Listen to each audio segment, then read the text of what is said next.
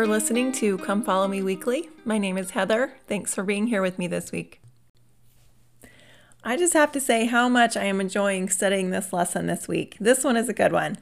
It covers Matthew 21 through 23, Mark 11, Luke 19 and 20, and John 12.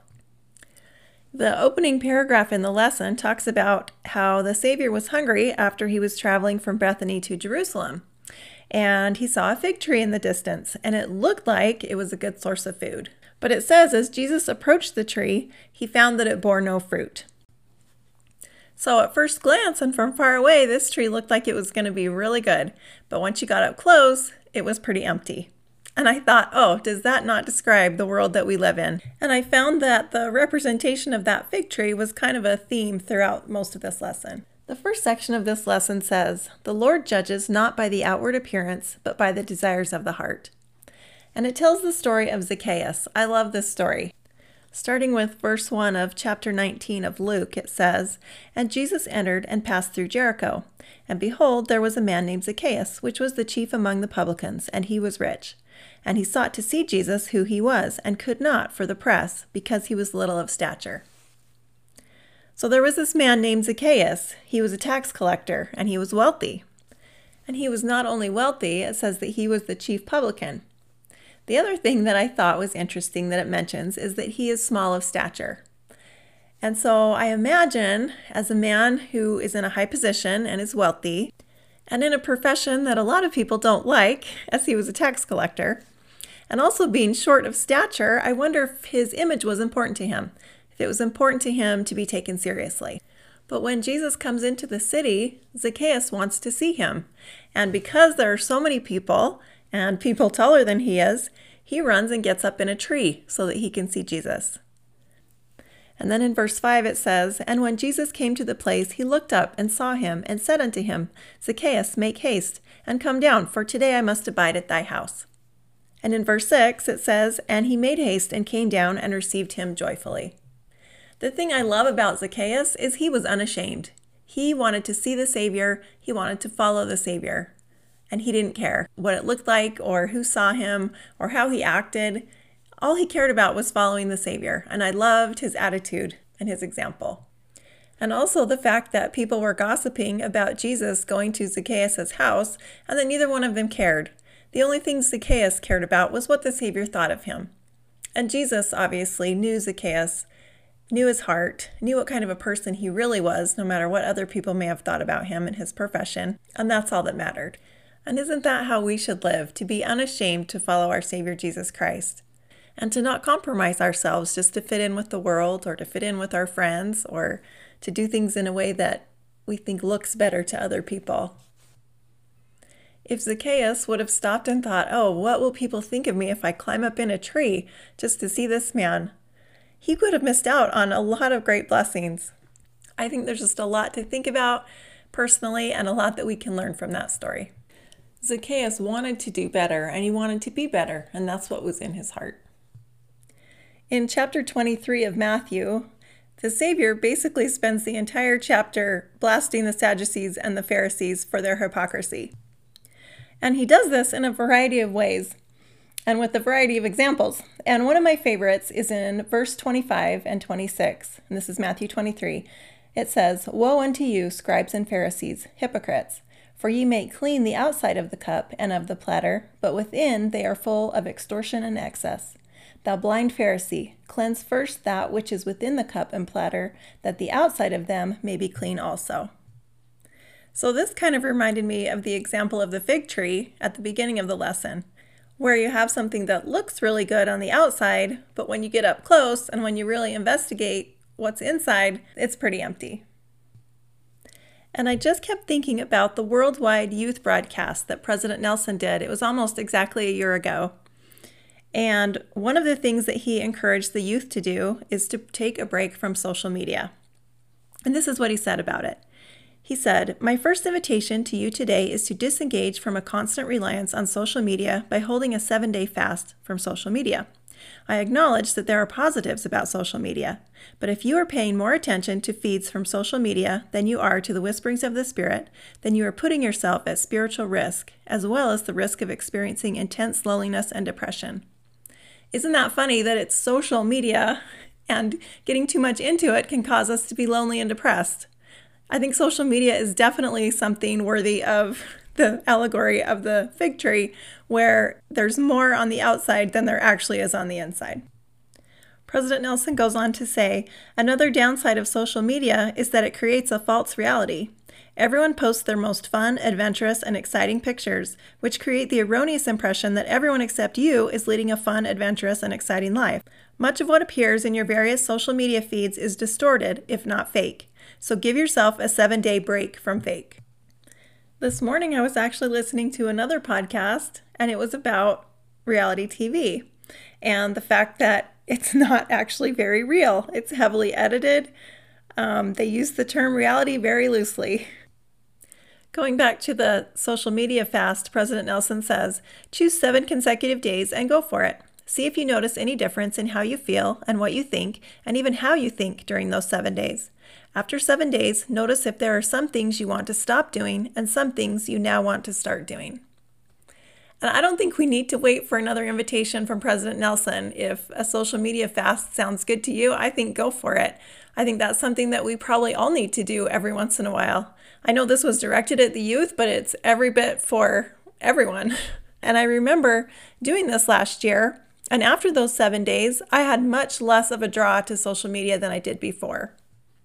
And I think it's just so important to remember as we navigate our way through our lives every day, is that the actual source of truth and peace in this life comes through the Holy Ghost and through the gospel of our Savior Jesus Christ. The next part of this lesson talks about how we can receive the Savior into our lives. And there's a parable in the lesson found in Matthew 21 about a man who had 2 sons. He asked the first one to go out and work in his vineyard, and his son said, "No, I'm not going to do that." But then later he repented and went out to work. Then he went to the second son and asked him to work, and the second son said, "Yes, I'll do that," but then he did nothing. Okay, so how does this relate to receiving the Savior into our lives? As members of the church, we're asked to do a lot of things. Really, we are. Living the gospel the way it's intended takes a lot of time. And in the world we live in, that can be really hard because there are so many things that compete for our time and attention. And I don't think it's really meant to be easy. Many of us have made covenants. And in primary, we learned that a covenant is a sacred promise.